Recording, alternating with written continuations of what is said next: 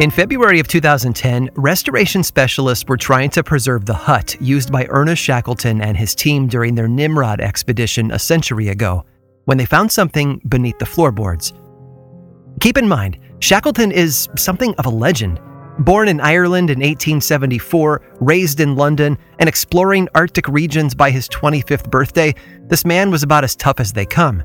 He was a naval officer, a real-life explorer, a best-selling author, and even had the honor of being knighted by a king. I can't think of anyone more interesting to invite to a party. So when restoration began on the Nimrod Base Camp hut in 2010, there was a sense of awe. It was the structure that had once played host to impossible dreams and a spirit that few today are willing to embrace.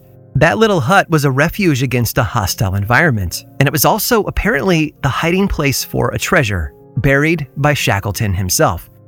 It wasn't gold or silver, though. It wasn't a relic or some lost piece of history. No, beneath those bare floorboards, restorationists found something else. 3 cases of Scottish whiskey. And this whiskey, trapped in the permafrost for a century, was insanely valuable. Not just because of its age, and not just because of the opportunity it offered to explore a rare lost blend of Scotch. This whiskey was valuable, you see, because it offered the chance to taste the liquid that fueled a legend. We're obsessed with those who venture out into the wild. We resonate with those who risk their lives. And while those successful ones often live on as legends in their own right, it's the ones that fail that often stick with us the longest. For some people, nothing is more frightening than when the natural world reaches out and crushes our best laid plans. I'm Aaron Mahnke, and this is Lore.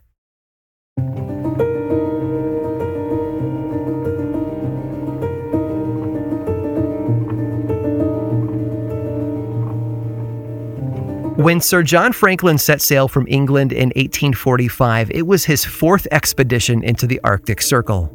For years, nations had been looking for the mythical Northwest Passage, a route from the Atlantic to the Pacific that didn't require sailing south to the tip of South America before heading back north. Franklin and his team were never seen again. In some ways, it shouldn't have surprised anyone. After all, the expedition set sail in 2 ships, one named the Terror and the other named after the Greek god of darkness and chaos, Erebus. They were practically begging for tragedy. It wasn't until a decade later when another explorer, John Ray, learned of the expedition's fate. Trapped in the ice, the crew had made their escape on foot. The cold and lack of food was their undoing, and some believe the party succumbed to cannibalism before the last of them perished. Nevertheless, Franklin and his crew have gone down in history as heroes. History has long had a love affair with tragedy. Maybe it's the haunting nature of those lost expeditions and journeys gone wrong that seem to elevate them in popular culture. Maybe it's our obsession with anything that has a passing resemblance to an Indiana Jones movie. Or maybe it's just the simple fact that there are so many of them to talk about. Norwegian explorer Roald Amundsen was the expedition leader for the team that beat Robert Scott to the South Pole in 1911. He and his team returned from their journey as heroes, and while he participated in more adventures, it was the South Pole that earned him his reputation. Nearly 2 decades later, in 1928, an expedition to the North Pole crashed on the ice and vanished. Amundsen, 55 years old at the time, climbed into a rescue plane and headed north to find them. Apparently, you can take the explorer out of the wild, but you can't take the wild out of the explorer. Amundsen was never seen again. Percy Fawcett was an explorer and archaeologist from England who spent much of his professional life in the jungles of Brazil and South America. He'd performed tasks for the Royal Geographical Society and served as a member of the British Secret Service for a time. Fawcett even formed a close friendship with popular author H. Rider Haggard, who wrote the equivalent of Indiana Jones novels for the late 19th century reader. And if you've ever seen or read The League of Extraordinary Gentlemen, the character of Alan Quatermain was a Haggard creation. Maybe it was that friendship that filled Fawcett's head with visions of cities of gold and adventure. In 1925, he managed to raise enough funds to set off for Brazil with his oldest son Jack and one of Jack's close friends. Together, they planned to locate a lost city that Fawcett had named Z. It was supposed to be the real-life location of the legendary city of El Dorado. There are a lot of theories about what happened. Some say the explorer and his partners were all killed by natives of the region. Others say that they set up a commune in the jungle and lived out the rest of their lives there. There are even stories that say the end was much less exciting, that Fawcett and the others just walked into the jungle and vanished. Even today, there are those that are still looking for the truth. In 1804, Alexander Hamilton entered a duel with United States Vice President Aaron Burr. Hamilton's aim was off, but Burr's wasn't. As a result, Hamilton died from his wounds the following day. Burr lived a long life after the duel, but suffered through the mysterious disappearance of his daughter Theodosia. In 1812, she boarded a ship that was meant to carry her away from South Carolina, where her husband was governor, to see her father up in New York. An incredibly fast schooner known as the Patriot left the Georgetown harbor in December of that year and was never seen again. One of the risks that travelers take upon themselves is that they might never reach their destination. Whether the journey is one of exploration, personal travel, or recreation, there is always the chance for failure. And the farther from civilization, the worse those chances become. Which is why, when a group of hikers marched off into the Ural Mountains in 1959, the odds were decidedly, and tragically, stacked against them.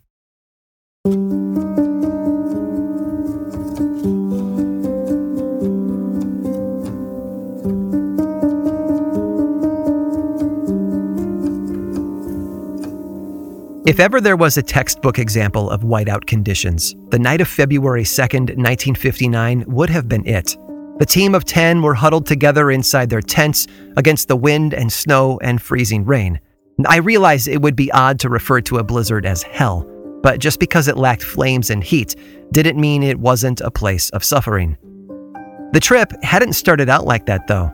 They had intended it to be a pleasant expedition into the mountains. No glorious mission or treasure to seek. This was meant to be a recreational trip. That's not how it ended, though. Then again, life rarely turns out the way we imagine it would, does it? The team was comprised of 9 college students from Ural Polytechnical Institute, all of whom were led by their instructor, Igor. The journey had actually begun on January 27th, a week prior, in the northern Russian village of Vyazhe, east of the Ural Mountains. They had been transported there by truck, along with their camping equipment and supplies, because the small village was the most northern settlement in the region. Beyond those borders, they would enter into the wild, a literal no man's land. This was a region of Russia that had once been called home by the indigenous people known as the Mansia, sometimes called the Vogels. Centuries ago, they ruled the northern lands, even fighting against the Russians until they were all finally assimilated in the 13th century. Today, most Mansia live in Moscow or other large cities, and there are very few who remain in their northern homelands. And these travelers were well prepared. Aside from the expected camping supplies that you might expect, they also set up a communication plan. The trip was a there and back again journey, with the goal of reaching Mount Ortotin within a week and then returning to Vyazhe by February 12th. If they failed to check in, Igor had told friends, start to worry. It was going to be a dangerous expedition, without a doubt. The terrain was hostile and there was no support network north of the village. Still, the trip began smoothly enough, and the team made good progress. They headed east, and when they reached the foot of the mountains, they stopped and set aside a supply of food for their return trip. That was January 31st. The next day, they started their climb. But weather in the mountains wasn't helping them out. It was clear early on that the trip was going to take a lot longer than they had expected, but that didn't stop them.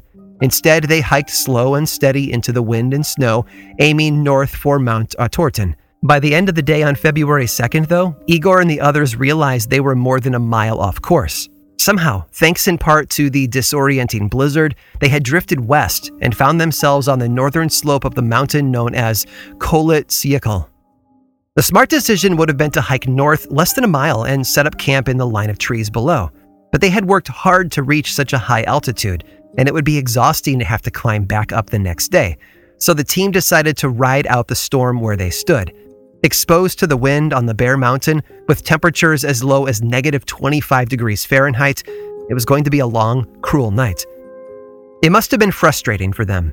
On a clear day, they would have been able to see their goal of Mount Ortotin from where they stood. They knew it too. They were so close, and yet it must have felt like they were miles away. Instead of feeling like they had accomplished something, they were left making the most of their mistakes. They set up their single tent, unpacked, ate a meal, and then settled in for the night. We know all of this because it's documented in their journals. We have the notes about their travel decisions, the weather reports, and the challenges they faced. We even have photos of the team setting up camp right there on the snow-covered side of the mountain. After that, though, the records of the team led by Igor Dyatlov are silent. We have no more words from the team members, no more reports, and no way to speak to them now about what happened to all of them. All we have left now are their corpses.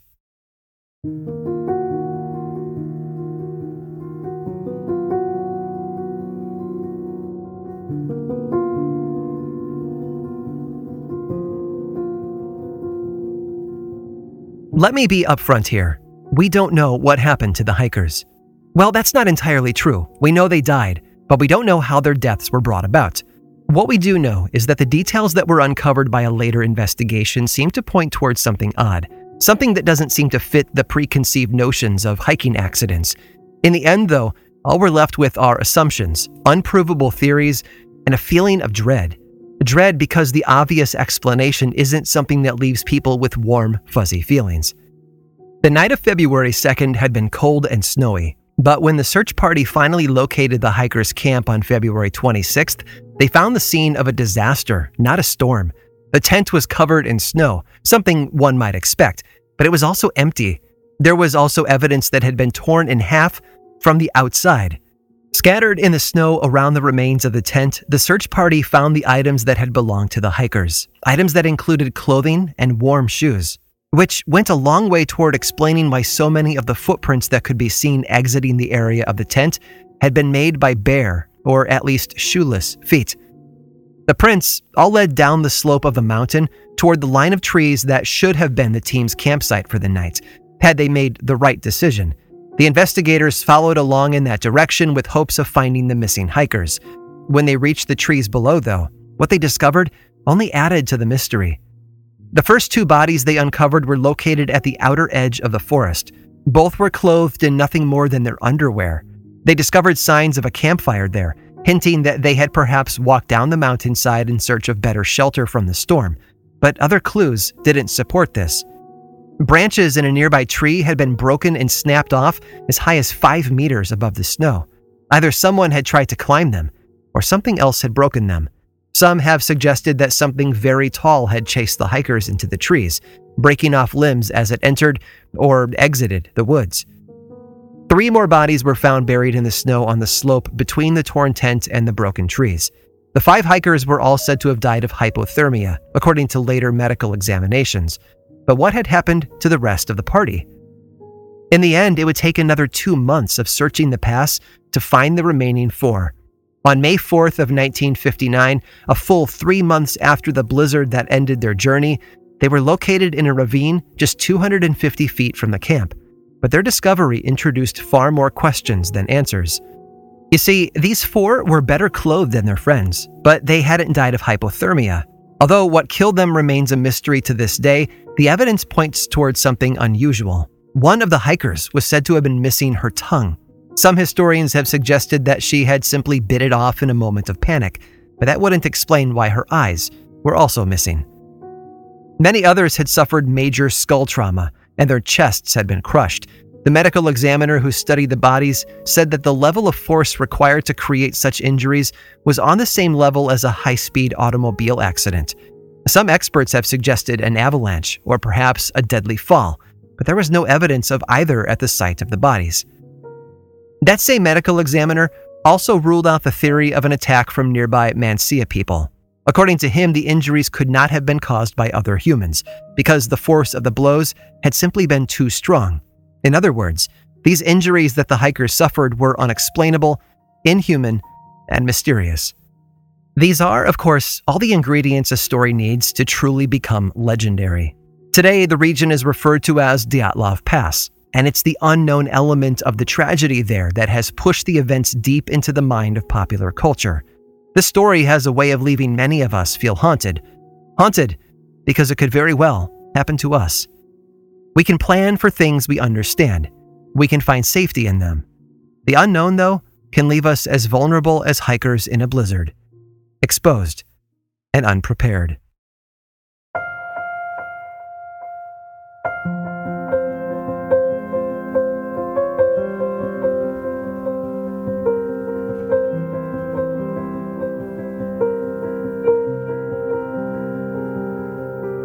Our obsession with lost parties and expeditions, with people who wander off and disappear, is as strong today as it's ever been.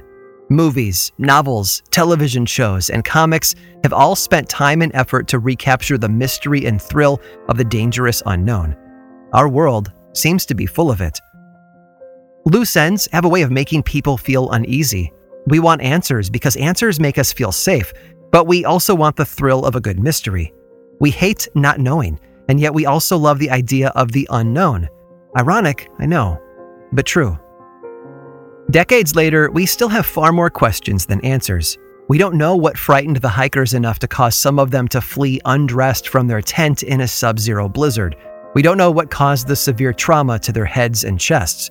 We don't know, well, what we don't know vastly outnumbers what we do. And most people don't like that. Maybe something deeper was going on, though. There are those who believe the Russian government knows the truth. You see, after the investigation was completed in May of 1959, all of the related documents were packaged up and shipped to a classified archive. When they were finally released 4 decades later, many of these reports were incomplete, with pages or paragraphs missing.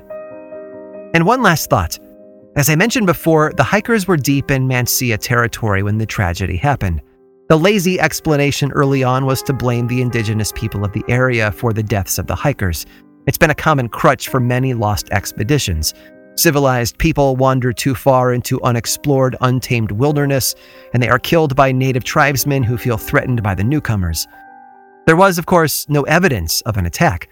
No clues pointed toward a group of outsiders. No footprints were found that didn't belong to the hikers, and none of the injuries could be explained away with a theory like that.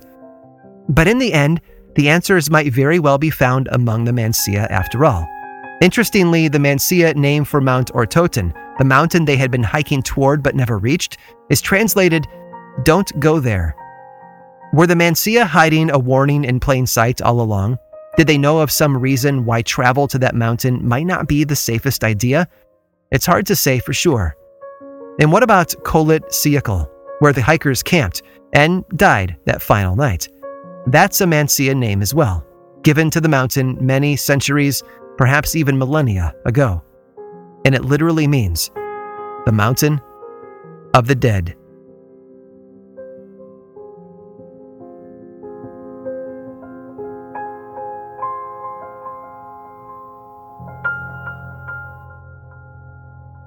The story of the events that took place all those years ago in the Dyatlov Pass have haunted historians ever since, and I'm guessing you can understand why. And explorers have continued to study the evidence, including my friend Josh Gates, who took his Expedition Unknown film crew there in 2019 for 2 episodes of his 7th season. If you want to know just how cold and unforgiving that region is, I highly recommend watching. But those frozen mountains of Russia aren't the only place where the unusual has collided with the chilling. My team and I have pulled together one more adventure to take you on, and if you stick around through this brief sponsor break, I'll tell you all about it.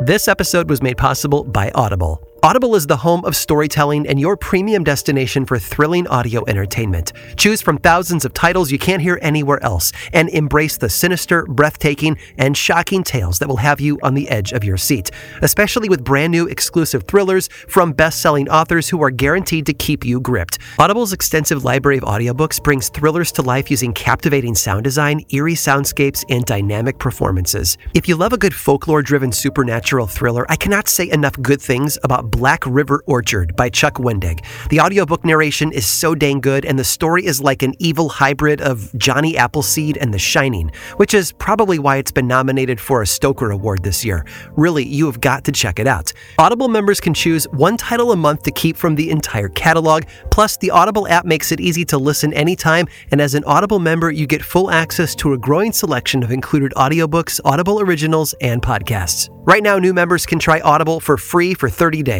Visit audible.com/lore or text LORE to 500-500. That's audible.com/lore. This episode of Lore is made possible by June's Journey. Escape to a bygone age of mystery, danger, and romance as you immerse yourself in the world of June's Journey, a hidden object mystery mobile game that puts your detective skills to the test. Play as June Parker and investigate beautifully detailed scenes of the 1920s whilst uncovering the mystery of her sister's murder. With hundreds of mind-teasing puzzles, the next clue is always within reach. Collect scraps of information to fill your photo album and learn more about each character. Plus, you can chat and play with or against other players by joining a detective club. You'll even get the chance to play in a detective league to put your skills to the test. I'm willing to bet that, like me, you work crazy hours and are desperately in need of easy ways to relax. I love that I can open up June's Journey and dig in for a little while, searching for hidden objects, fine-tuning my sense of observation, and enjoying the gorgeous artwork are all so helpful in letting me unwind. Mystery, danger, and romance. Where will each new chapter take you? Relax and lose yourself in this captivating quest of mystery, murder, and romance. Can you crack the case? Download June's Journey for free today on iOS and Android.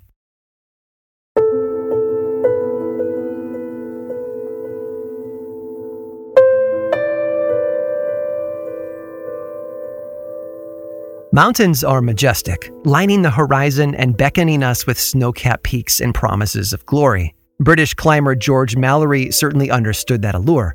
When asked why he wanted to climb Mount Everest, he said, "Because it's there."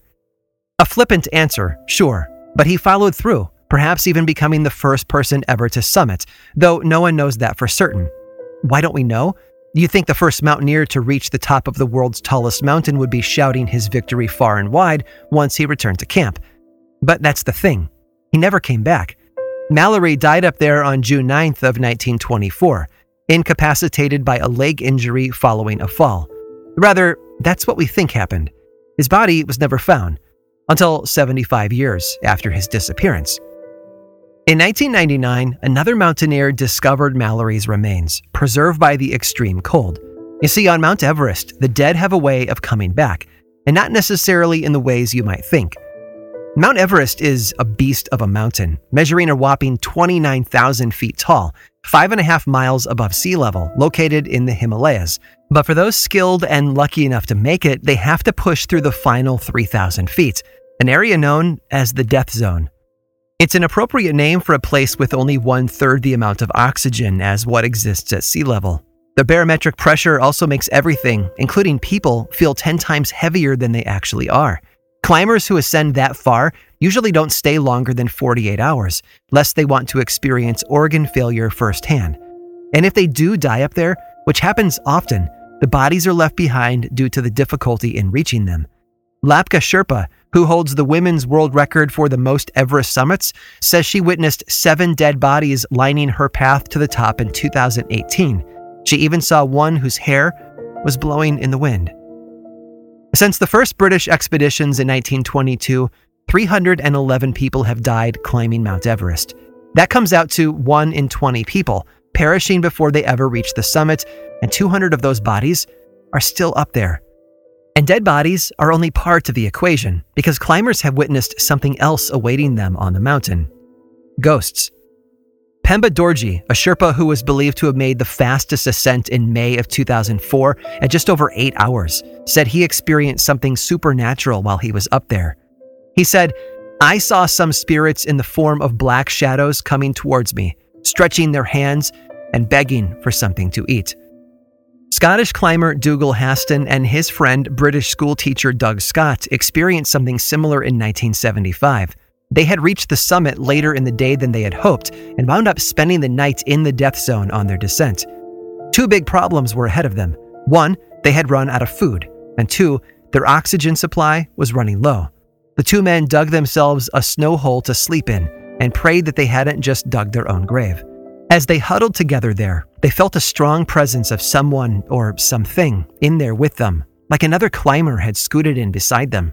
A warm sensation washed over the men, something akin to body heat, as a voice talked to them throughout the night. It comforted them and told them how to survive, which they did. The next day, Haston and Scott descended safely with one heck of a story to tell. And on top of it all, theirs had been the first expedition to climb Everest via an uncharted path. Their experience with friendly ghosts was not the only one. In 1933, Frank Smith was on his way down through the death zone when he noticed he had company. A phantom climber had appeared beside him. Smith broke his mint cake in half and offered it to the ghost, who must not have been very hungry. He vanished into thin air. Sometime later, Smith spotted two dark balloon-like entities hovering above him. Their appearances were not humanoid like the other one before. He described them as having what looked like squat, underdeveloped wings, whilst the other had a beak-like protuberance like the spout of a tea kettle. They distinctly pulsated. Naturally, Smith's first assumption was that he had been hallucinating. He even tested his mind by turning away and then back to the various valleys and peaks, which he was still able to identify by name.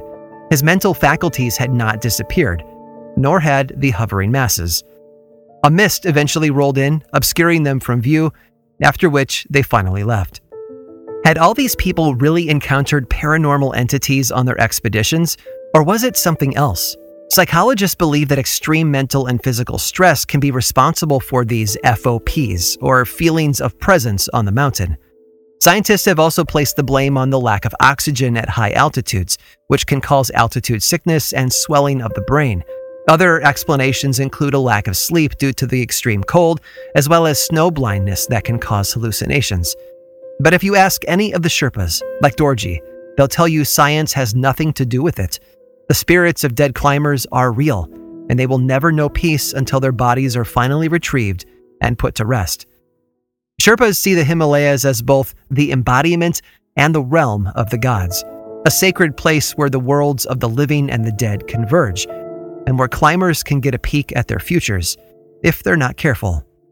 So it goes without saying, if you ever have the chance to go there, please watch your step.